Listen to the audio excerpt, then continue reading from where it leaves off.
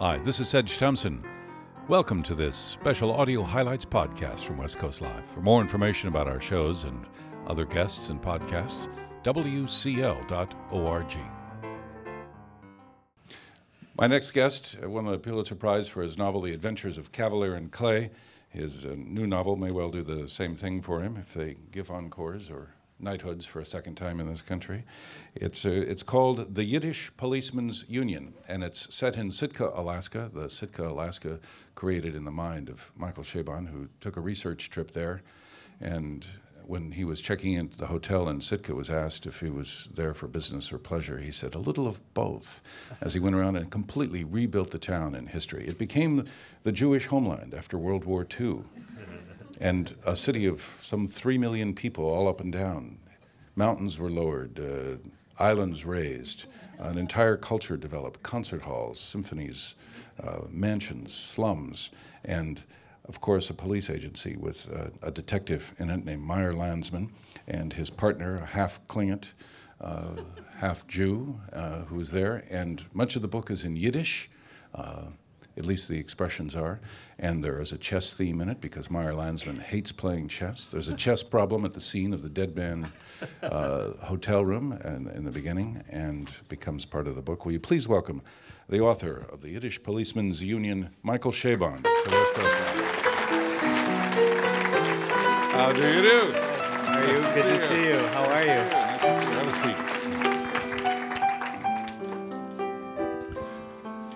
seat.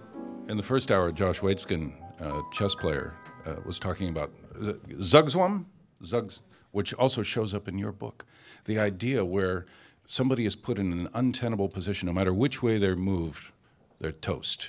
Yeah, you have no good moves. And any move that you make will lead directly on the subsequent turn to checkmate. But in chess, you can't pass.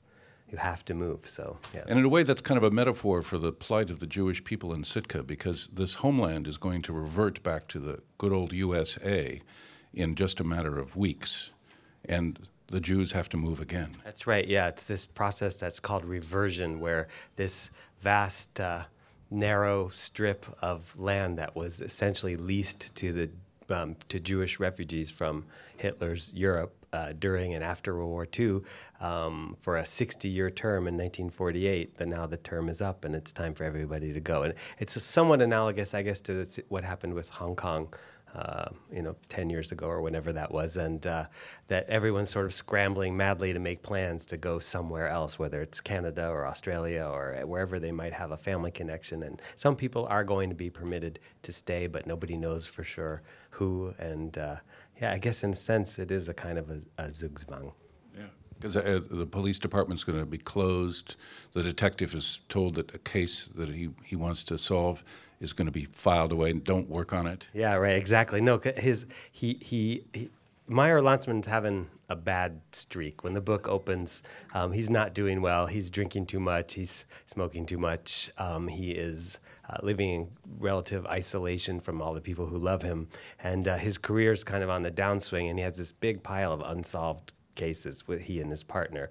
And he's quite surprised to arrive at work one morning and find that his new supervisor, his old supervisor, has actually found a place to go.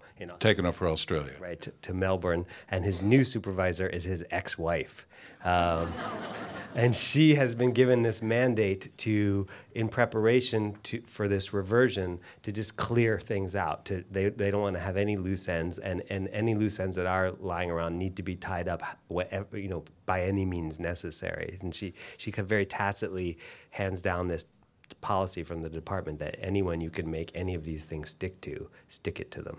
And at some point, the detective's badge no longer serves him in the way it should, so he has to show his business card or his union membership card to get information. It's not even a union. It's more pathetic than that. He thinks of it as the Yiddish Policemen's Union, but it's really this mythical international fraternal organization of Jewish policemen. It's called The Hands of Esau, which is a term I borrowed from a wonderful writer named Jerome Charon, who's written a series of novels, detective novels about a detective named Isaac Seidel, and they're set in New York, and all the Jewish cops in those books all belong to the Hands of Esau, and so I borrowed that. Which I just love that idea because if you remember your Genesis, Esau was supposed to be really hairy, and Jacob had to pretend to be, but had to cover himself in a sheepskin to pass as his brother. So I imagine those hands being really hairy hands. Anyway, that's all he's got. Because in classic, private eye or detective novel fashion, he comes up against the brass and they take his badge and his gun away. He does a couple of bad things that rather merit his badge and gun being taken away. And so all he's got left, if he wants to pursue this investigation that he's been told to let drop, is this membership card. You kept a few things from Sitka as we might know it in your book, and one of them you kept the weather. Foggy, rainy, damp. You kept the Arctic nights and summers. You also kept the pie shop at the airport. I mean, at an airport, Yes. which plays a pivotal role. It does. Yeah, I moved it. There is in Sitka Airport, which is a tiny airport. Just one building, really, and still the kind of place when you get off the plane, you step off the plane onto the tarmac, you go through these doors, and everybody is there to meet the plane right on the other side, just the way it always used to be in airports, with reunions and people hugging and everything as soon as you get off the plane. And in this tiny airport, if you sort of wander around to the right, you can't miss seeing hanging from the ceiling this black sign with white letters and an arrow, and all it says on the sign are the three simple letters, pie. And an invitation like that is one that I certainly couldn't resist. And I discovered that there's this little pie shop there in the Sitka airport, and it's famous. It's.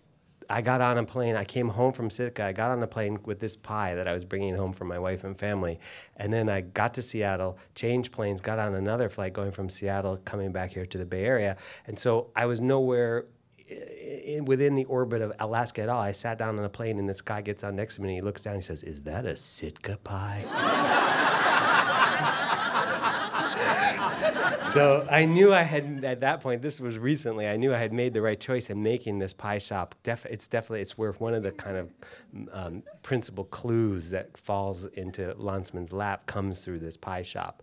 I knew a guy in Juneau who wanted to do something for the Juneau airport that the Sitka airport had, and he came up with fancy ice cream cones with Klingit patterns on them. I have no idea how the business is doing, but he wanted people to stop off in the same way that they made Sitka, that pilots would stop in to go get their pie. I don't know. Pie. It's hard to beat pie. No, I know that sounds kind of nasty. Actually, I have to say.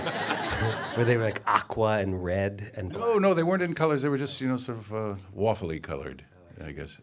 But the idea of sort of playing with history too. I mean, that was something Philip Dick did in The Man in the High Castle. If the Germans had won, the Japanese had won World War II. And in your book, I mean, there's changes in history, and a bomb gets dropped in Berlin in 1946. Right. Well, it all comes about, when you're writing this kind of fiction, it's sometimes called counterfactual or alternate history. Typically, you start by changing one thing, and sometimes it's a really huge thing, like the Germans win the Second World War, or the South wins the Civil War. Sometimes it's a much smaller thing, or somehow a less obvious thing.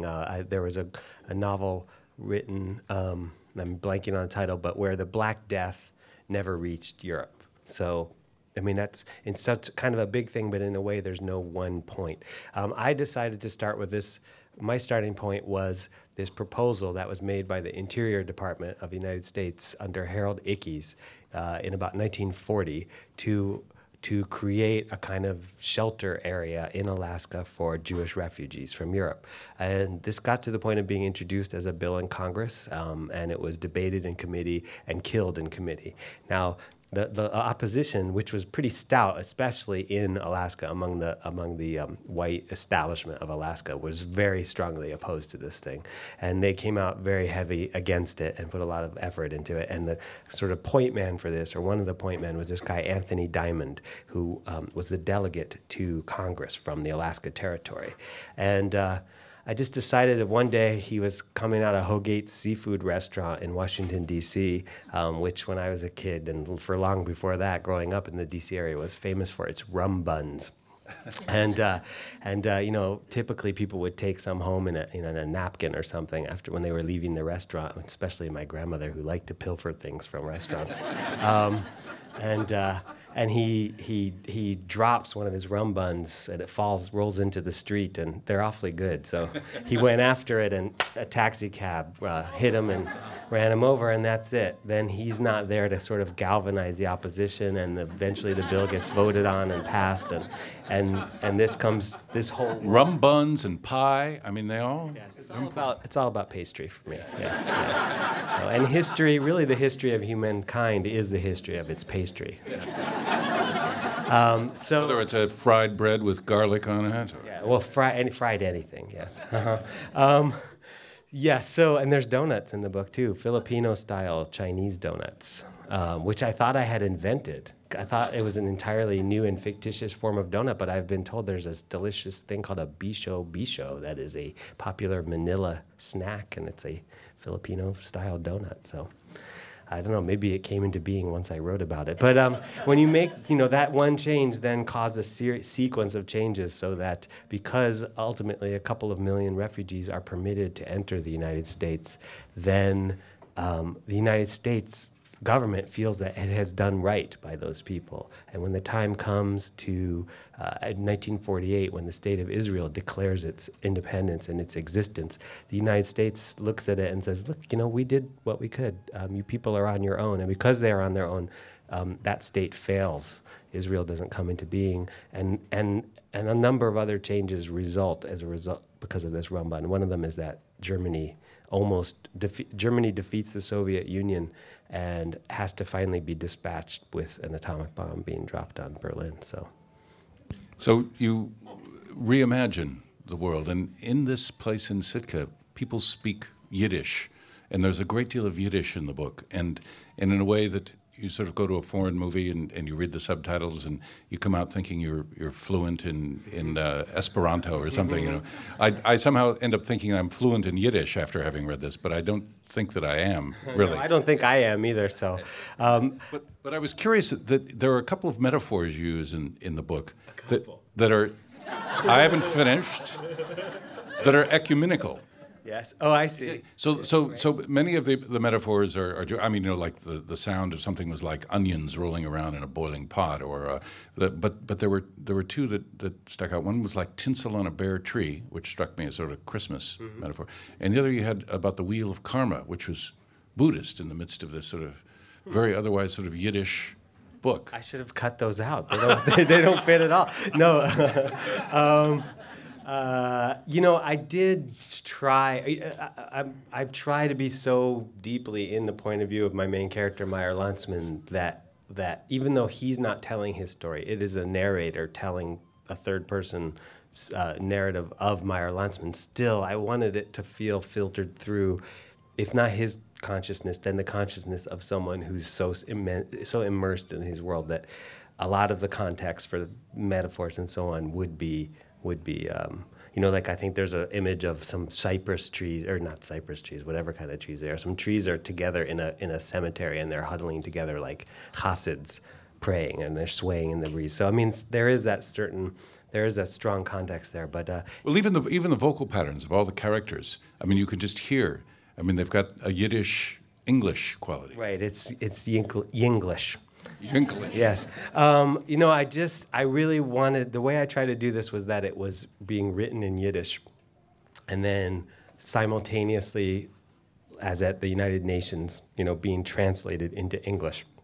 And I was trying to both first hear it in Yiddish, such as I can, which is I don't really speak Yiddish, so it's just my own memories of growing up hearing the language spoken as a child, and I felt I had its cadence at least in my ear, and maybe that's all I'm really talking about, was hearing the cadences of it with a kind of Yiddish lilt or whatever you want to call it, and then trying to quickly grab that and put it into English, and hopefully the English that results has this flavor of Yiddish. Even though it's not like Clockwork Orange. Some people have compared it to that, or Ridley Walker, the wonderful Russell Hoban novel. It's not written in some almost impenetrable dialect that you need a dictionary for. It's English. It just has a Yiddish, geschmack. Yeah, precise. What is a stock as like a little kid? S-H... Scots. Scotch. I didn't know how to pronounce. Scots, yeah, you know them. Yeah. You have some. Yeah, that's Scott. Yeah. On Father's Day, it's only appropriate to mention. Yeah, no, a Scots is like a little devil, a little demon, a bad child. But it's said it can be used pejoratively and affectionately, and sometimes both at once. That's something about Yiddish. I mean, that it's got that sort of ambivalence. It's both a blessing and an epithet at the same time. Absolutely. I mean, ambivalence is exactly right. And I think everything in this book is ultimately ambivalent. I mean, whether it's better to live in a world with an Israel or without an Israel, whether it's better to have had Yiddish preserved in this way or not, I don't make any kind of determinations. I'm not trying to make an argument. I'm presenting a world that is just so steeped in ambivalence that the main character, Meyer Landsman, ultimately he feels simultaneously everything at once. It's the opposite. He feels everything and it's opposite at the same time. Well, and part of that is working with his ex-wife. Yes, right. An inevitable product of that, no doubt. Yeah. And the other there was you also have got a great sense of the sort of the smells. I mean, there's smells throughout this book. It feels constantly like being in a kitchen of some extraordinary kind. I mean, there's you talk about going into a nightclub that only musicians inhabit, for drinking, and I think one of the things that it smelled like old, often passed or often handled $1 bills. Yeah. I mean, there's just things. I mean, you've got aromas in there. You've got scents. You've got mildewing sofas in one place is mingling with the sense of pines, and I mean, smell is a big part of the book. I think it's a big part of all my books actually, and I just have a pretty strong olfactory memory, and I think of things in terms of smells, and smells remind me of things, and I think that just works. I've actually had people complain about that and criticize the writing for having too much smell going on in it. And people will say, or sometimes I might try to I'll make like something smells like an old horsehide sofa rolled in warthog dung and set on fire. Something like that. And somebody will say, like, how do you know what an old sofa rolled in warthog dung and set on fire would smell like? And I'm thinking, like, don't you? What is a boundary maven? A boundary maven is a very important job in the Jewish community, but only in the fictional Jewish community of my novel. There is this actual very important element of ritual observance if you're an Orthodox or ultra-Orthodox Jew, which is that there's an absolute prohibition against carrying on Sabbath. So from Friday night to Saturday night, you are not allowed to carry. And that means you can't have anything in your pockets. That means you can't walk your dog. Once you leave your house, you are not allowed to carry. You can't push a stroller.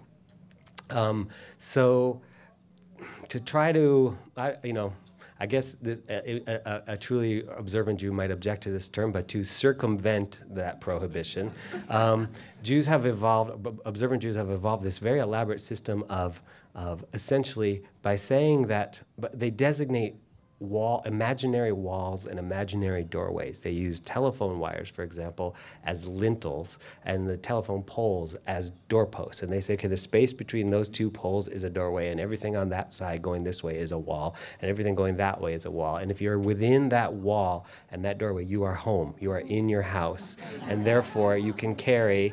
And it's very important to keep track of those. And if God forbid, one of those wires falls down, or they incorporate some natural barriers, they incorporate some walls and structures, other kinds of structures.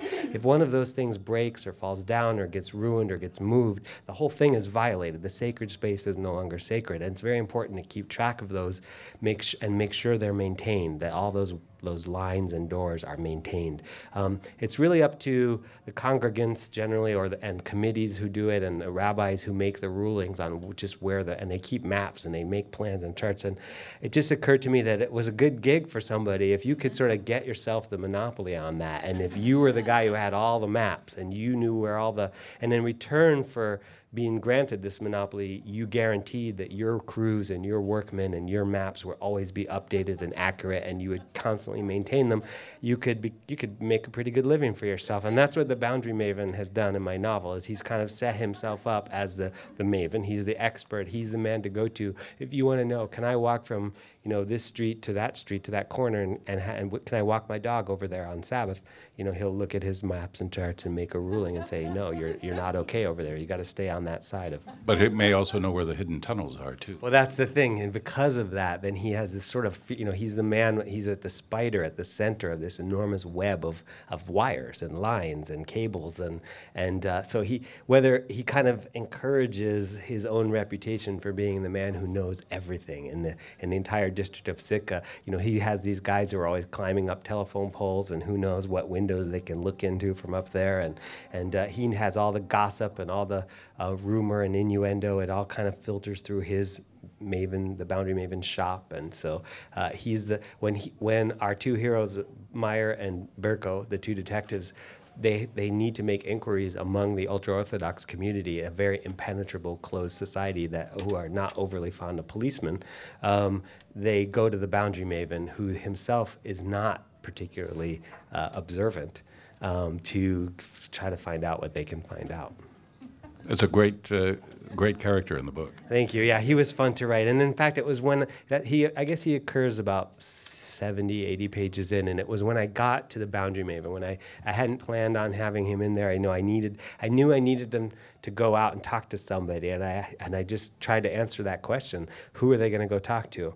And the answer started to come to me. It was like just out of nowhere, really. This idea of this man at the center of this web of wires, and as soon as I got to that in the Boundary Maven, that was the moment when I knew I was really into the world that I was creating, that I had really kind of crossed over some threshold, and it wasn't just a police procedural or a noir story taking place in this made-up city, but I was actually in another world entirely.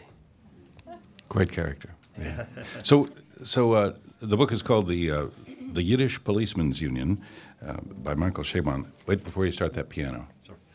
I have a question. After this is in the nature of the author's note, where he thanks all the different people, the Yiddish sites, and so on and so forth on the internet. You also say this novel was written on Macintosh computers using DevenThink Pro and Nisus Writer Express. Mm-hmm. And DevenThink Pro is kind of a database sorting program. How did you use that in writing the book? Without getting too technical, it's a program that lets you keep all of your various kinds of materials all in one place. So notes that you write yourself, outlines that you make yourself, but also pages from the internet, pictures, JPEGs, images and stuff. And then you can also use it as a word processor. It has that ability too. So I just create this project binder essentially that has all of everything related to a particular project all together in one place. And it's all easily accessible. And then I used Nisus, the word processing program, to actually prepare the manuscript for publication. No, I was curious because I've looked at the program and I've tried to figure out how to use it, and I thought, I'll ask you. You used it. No, it's really, so much you acknowledge it. It's great. It's just like it ends up being a big digital folder that you can dump all the stuff you tend to accumulate. Anything that's digital, you can just dump it all together in one place instead of having it sort of in various applications that you need to. Is it kind of like a Boundary Maven? Exactly. It is. It's Knows where everything is connected. boundary maven. Exactly. Michael Chabon, the book is called The Yiddish Policemen's Union, a novel. Sitka with a big, beautiful spire in it from the 77 World's Fair called The Safety Pin. Thank you very much. Thank you. Thanks, Sedge. There's a great deal in this book this morning. Thank you. This is Sedge Thompson. Thanks for listening to this podcast. Try out others from West Coast Live right here, and we look forward to having you in one of our audiences one day. For more information, wcl.org.